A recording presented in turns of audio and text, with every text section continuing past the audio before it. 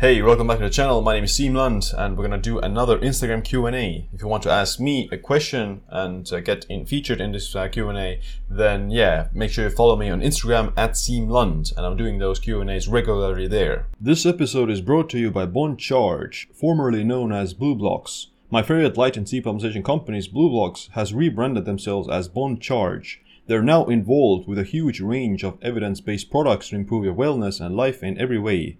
Their extensive range of premium wellness products helps you to sleep better, perform better, have more energy, recover faster, balance your hormones, and reduce inflammation. My favorites are their red light bulbs because they can be used to create a melatonin-friendly environment in your bedroom by shining only red and not blue or green light waves that will reduce your sleep quality. After starting to use these red light bulbs, I find it much easier to fall asleep and feel less awake before bed. If you want to try out these amazing products that are the cornerstones to my most optimal sleep, then head over to bondcharge.com/Siim Lund and use the code SIEM15 to save 15%. Alright, first question, do fat burners work?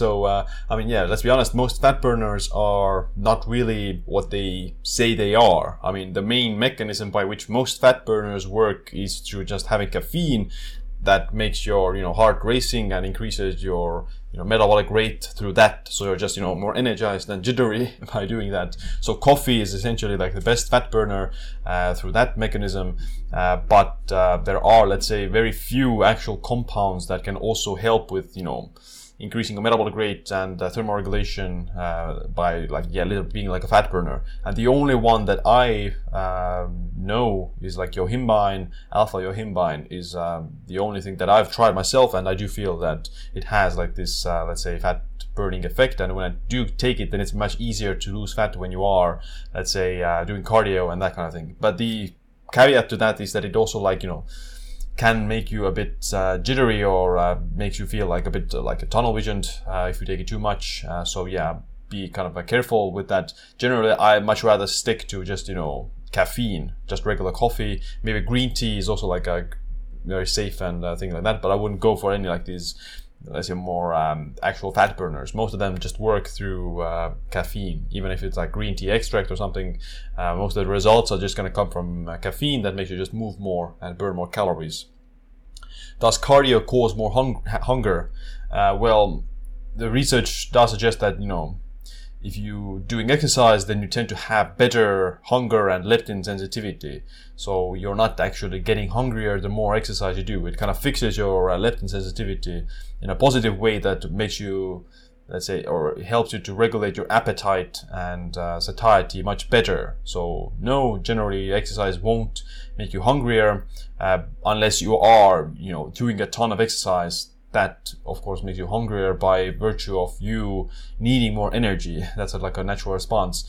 But getting like this uncontrollable hunger and cravings, then that can happen if you get like too stressed out from the exercise. So doing too much cardio can make you crave stuff, but it shouldn't make you hungrier if you do it the right way and in like a moderation. Compared to resistance training, then resistance training in my opinion doesn't have any like hunger increasing effects. Cardio might, but both of them overall in the long term will improve your leptin sensitivity. That actually helps you to regulate your appetite a bit better.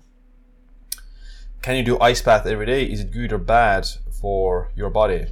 So I wouldn't recommend doing like an ice bath or cold exposure every day, because it can have like a negative effect on your thyroid, and of course it can also like suppress muscle hypertrophy if you do it at least after the workout. So you don't want to be doing that chronically every day. I would much rather do it only on like rest days or before lifting weights. So as a pre-workout, almost like in the morning on the days. Does a hot bathtub have the same effect as a sauna? It might, to a certain extent. It can raise your body temperature. It can have like some heat shock protein activation if it gets super warm. The only problem with a hot tub and hot bath is that it also like reduce your sperm count if you're a man, and can reduce your fertility. So I wouldn't do that at least if you're trying to conceive, or at least not chronically for sure. Other effects can have like something similar, although I would imagine that it for it to have the same effects as the sauna, the water would need to be too hot for you to bear. So it's much easier to get it done with the sauna. Broad multivitamin, a bad idea. So taking regular multivitamin, I don't think that it's worth it, or, you do get all these different vitamins and stuff, but generally they're not really absorbed, because first of all, you get in too large amounts, unreasonable amounts, and second of all, like, some of them may compete with each other in terms of absorption. So yeah, like actual like smaller quantities and taking them separately is probably better. There are like a few studies that I've noticed that the multivitamin has like a cognitive effects in the elderly. Taking a multivitamin improves cognition and prevents cognitive decline. So in that sense, it's also, can be beneficial, but it shouldn't be a necessary option if you are eating a good diet. Like, you can take 1 ounce of liver every day and that's your multivitamin. Much better, much more bioavailable, better solution than that. Are all collagen supplements good, or should I look for something specific? Generally collagen is collagen. There isn't any significant difference between marine collagen or bovine collagen, so beef or fish. And some collagen can come from, let's say, hooves of cows. Others come from, nails and skin and whatever. But yeah, generally collagen is still collagen in terms of the amino acid profile. You just need to maybe look which source is okay for you. Like, do you want marine or bovine? But generally the amino acid profile is generally the same. Vegetables always cause bloating for me. Leave them out entirely? ? So, that depends on the severity of your bloating and are you getting other symptoms. If you're only getting bloating, then chances are it's much more to do with your gut health and your digestion than the vegetables. Because, I eat vegetables every day in large quantities and I don't get any bloating. Very lean and have no issues with that. So it has to do with your subjective digestion, and there are ways to improve that. First of all, I would start with basically preparing them better. So cook them more thoroughly, steam them, boil them, oven cook them, whatever it is, but don't eat them like raw. So don't eat like these vegetables completely raw. That can for sure cause issues because of the high fiber content. And making them more softer, breaking down some of the fiber makes them for sure easier to digest. Then, if there is certain plants like beans or something, then you need to soak them. Chances are you don't need to soak broccoli, but you definitely need to cook it thoroughly. You can add apple cider vinegar. You can add some salt to it and oil, olive oil. Actually, you need some fats to absorb some of the nutrients from vegetables as well, and greens, salads. So adding vinegar, olive oil, and salt is the perfect health combo, but it's also a good culinary combo for making it tasting better. Connection between Blue Zone's diet and longevity. So Blue Zones, these longevity hotspots, they have quite diverse diets, or they don't have identical diets. Some identical things that you do have is that they eat some plants and vegetables. They tend to have olive oil in their diet. Some of them drink some red wine, maybe except the Okinawans, but they do eat fish. They eat protein. They eat meat for sure, but they're not a super meat heavy diet. They eat basically a good balanced diet that has plenty of vegetables as well as olive oil is kind of the main commonalities amongst most of them. And I think more importantly is what they do in addition to the diet. So they also maintain physically active lifestyle. They have a very close community. They have social connections. They have a purpose in life. So I think they have a clean environment. They don't live in very urbanized environments. So I think that's more important in terms of the longevity. And the diet isn't that important when it comes to health and longevity. I think what matters more is the calorie intake, making sure that you get enough of the nutrients, you're not deficient, and you're pretty much covering those aspects of longevity. Then doing some low intensity exercise and making sure that you're happy. So I think a lot of the reasons why these people live long is that they're happy with their family and social environments.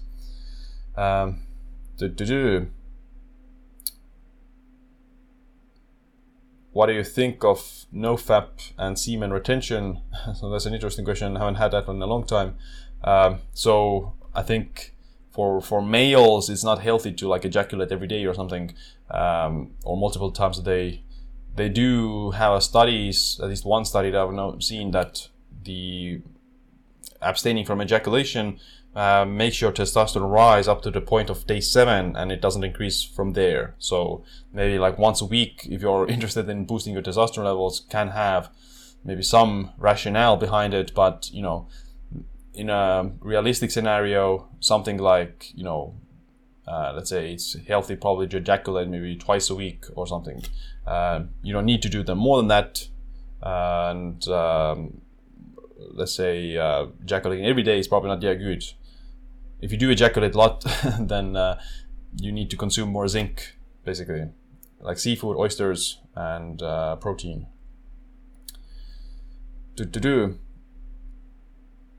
What's better to eat if I lay down all the time? Knee injury. Is it okay to keep high carb?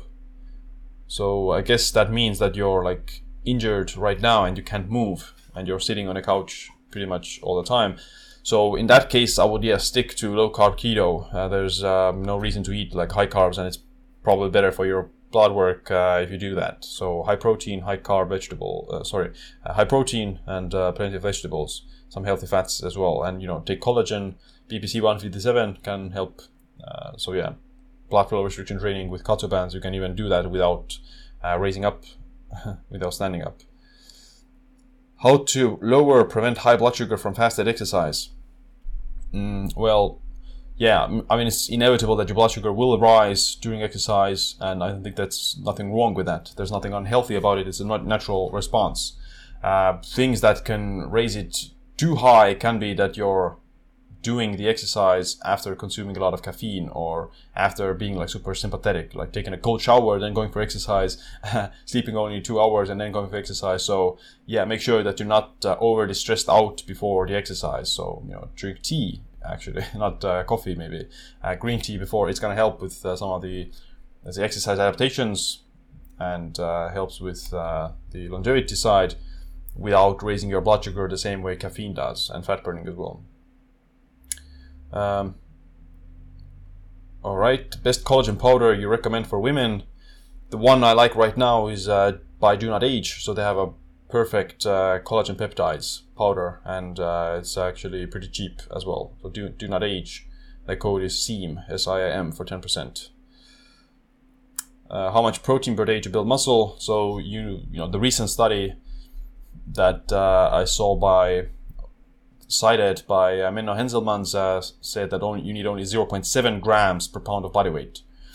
So that's the minimal that you can see. But I personally think that optimally 1 gram per pound of body weight is a good thing to aim for. You can stick to 0.8 grams per pound of body weight as well. So if you weigh, let's say, 75 kilos, then that's going to be around 150 grams protein, or 140 grams protein, somewhere between there. You can get more, but it's not going to help you build muscle more.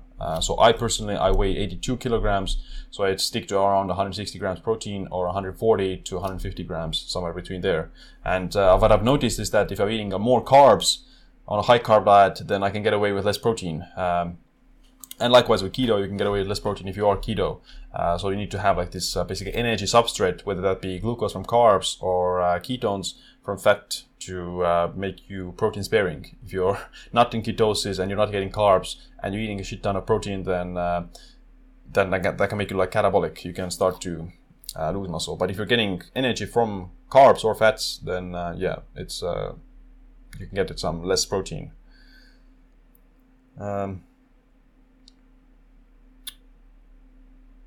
Next question. Can someone do OMAD with morning workouts and still get the benefits of a long fast? Yes, there's one option that you eat in early part of the day and you fast until the evening and sleep in a fasted state. So that's option. The other option is that you still eat, let's say, dinner, you work out in the morning, and you fast after the workout for many hours. So that's not the ideal for recovery side, but in certain situations, every once in a while, you can still pull it off.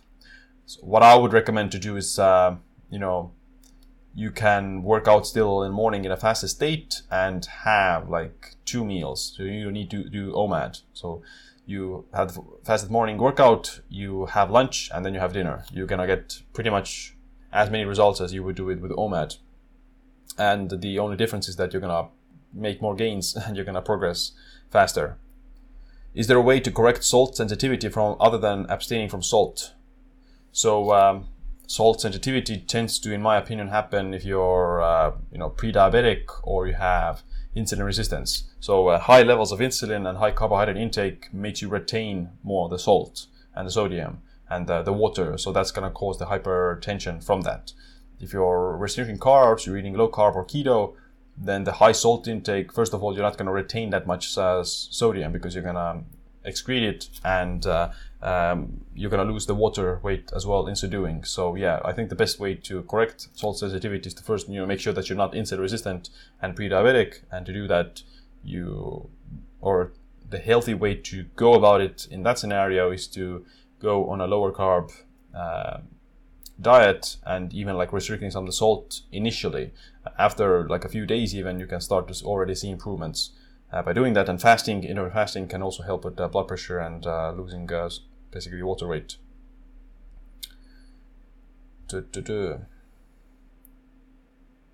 Does oat milk on coffee break my fast? So we did, with my wife, we did the CGM experiment, continuous glucose monitoring, and the oat milk was the biggest spike on your blood sugar in the morning because it has some carbs and sugar in it. So yeah, even like regular milk isn't going to spike your blood sugar, but the oat milk will definitely do it. So I would definitely reconsider adding oat milk to the coffee because it will probably break the fast more so than other types of milk, including the plant-based milks. How to microdose gluten, the amount and frequency. So microdosing gluten is my concept, or what I call just eating gluten every once in a while without worrying, so that you wouldn't become intolerant to it. So the problem with these very restrictive diets is that you neglect certain food groups, and over time you just become sensitive to it because you're not used to consuming them. And this kind of feeds the cycle. Let's say you're on no gluten diet, you're avoiding gluten for, let's say, 3 months, then you accidentally eat some gluten. Okay, I'm gonna have this piece of bread or pizza, whatever, and then you get this, I'm bloated, I'm super stuffed and feeling uncomfortable.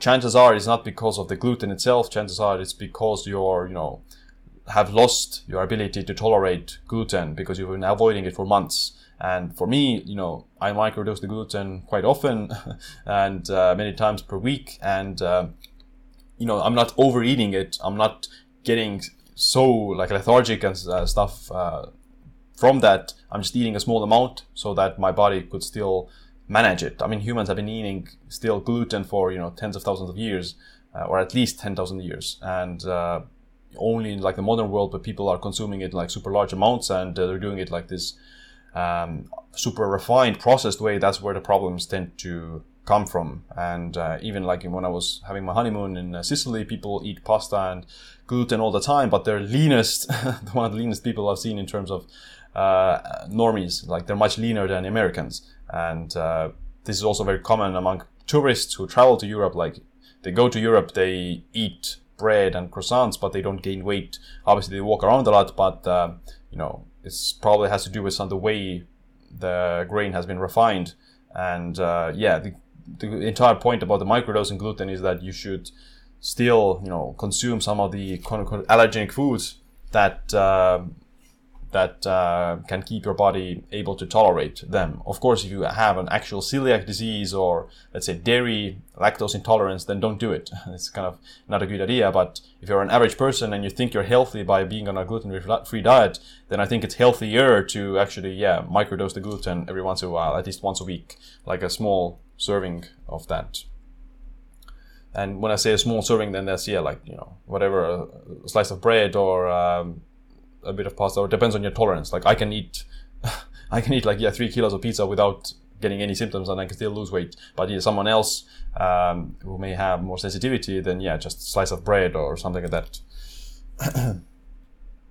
How much milliliters coffee per day can I use maximum to not get problems? So I think 1 cup of coffee has like 100 milligrams of caffeine. and how much caffeine are getting from coffee depends on the let's say the amount of caffeine in the beans or in the coffee and the strength of the coffee. So I think somewhere like 200, 300 is very safe. Nothing's kind of bad happen from that.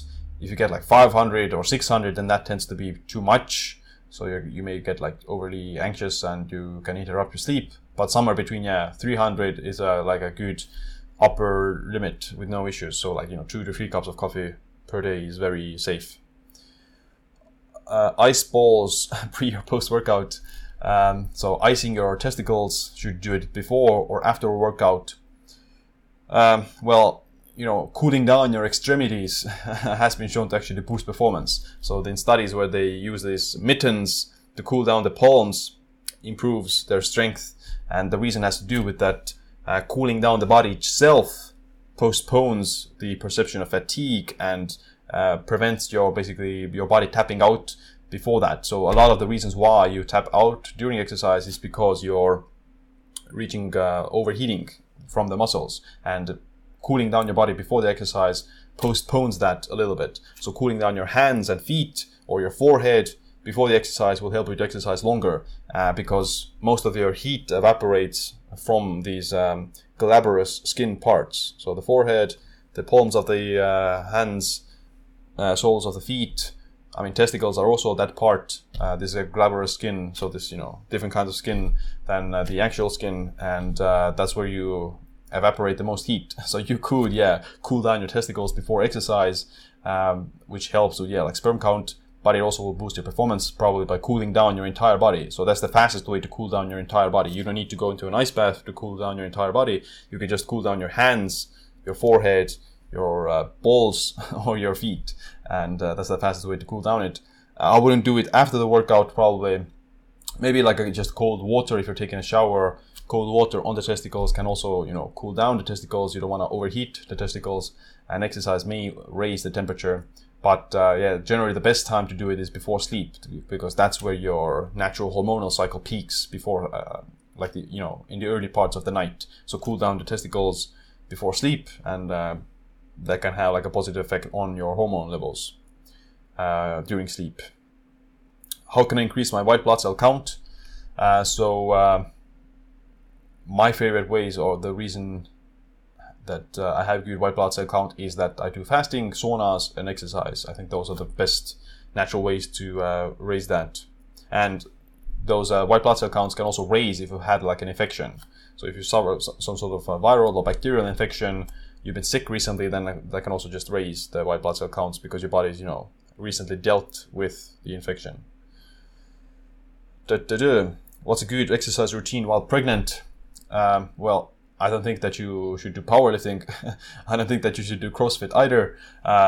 Maybe bodybuilding is also too much, but you should still lift some weights or do some form of resistance training. And that can be, just, moving the bar, even like an empty bar, or something, depends on your level of strength. But obviously don't go for like 80% of your max, which you would normally do with powerlifting, but you would want to maybe stick to, like just 60%, something like that. Do focus more on like higher reps, and don't go to like complete failure. But some form of exercise, resistance training, is still beneficial for rebounding back from the pregnancy, especially for women. Yes. Thoughts on CrossFit style exercise? I think that CrossFit can be good if you do it the right way. So you need to first of all make sure that you practice good form. You don't do like this crazy. I think the worst is the heavy weight, high intensity Olympic lifts like the snatch and clean and jerk with very short rest periods. So in a competition frame, you're trying to, I'm trying to win, and you're doing like these very complex movements with heavy weights, like these cleans and snatches, and that's a like recipe for injury, because your adrenaline and I'm trying to win, so you're being more, let's say, loose with your form, and that can be a dangerous thing for getting injured. So I wouldn't do that. But as a training methodology, it's still good for conditioning. You learn different movements and you're getting a good cardio workout as well. The biggest problem, I think, from a programming side is that many people try to do all things at once. So they do these workouts like Fran or whatever, Murph, and they're good for testing, but they're not good for actually getting stronger or actually improving your conditioning. So you need to do those things separately. So have a separate powerlifting program and a separate cardio program, and make them match. Don't overlap them, and then try to get stronger in the powerlifting side, and then try to get stronger or better enduring in the cardio side, and then test it with the CrossFit style workouts to get better at the movements and stuff, and do more Tabata style workouts. So yeah, I think don't try to get all of the like strength, endurance, mobility, and conditioning in one workout. You need to do the goals in separate workouts. So have a strength workout, have a hypertrophy workout if you're interested, have an endurance workout separately. And that's how the pros actually do it as well. So they're not, doing a lot of these crazy movements all the time.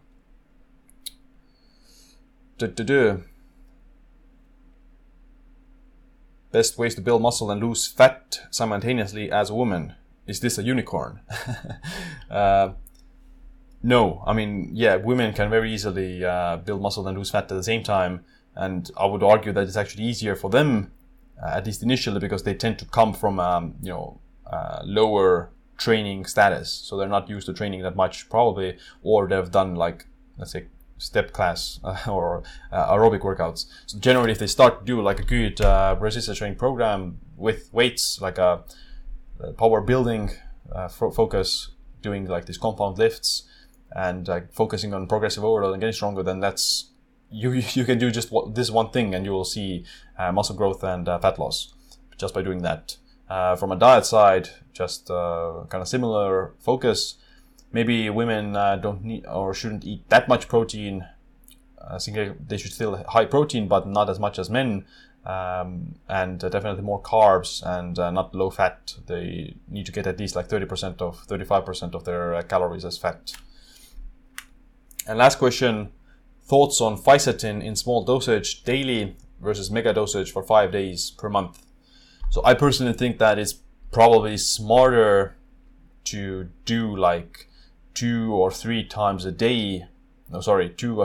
week with a slightly larger dose per week, so that you would still get the benefits of fisetin, which helps to clear senescent cells and raise energy levels. So you would get that on a weekly basis. On a daily basis, it's not good because it can also interfere with, again, like muscle adaptations, and you don't want to, do it every day to clear out senescent cells. Doing it like only like a large mega dose once a month, I don't think is also that ideal, because you'll be doing it only once a month, which is not enough frequency in my opinion. So 2 times a week, maybe, like a double dose, which you normally would. So normal dose would be like maybe 400 milligrams. So you can do like 800 or 600, something like that. All right, so that's it for this Q&A. If you want to ask me a question again, then make sure you follow me on Instagram @SiimLund, and I'll be doing it shortly. Other than that, thanks for watching this video. Make sure to click the like, subscribe, notification bell as well. My name is Siim. Stay optimized, stay empowered.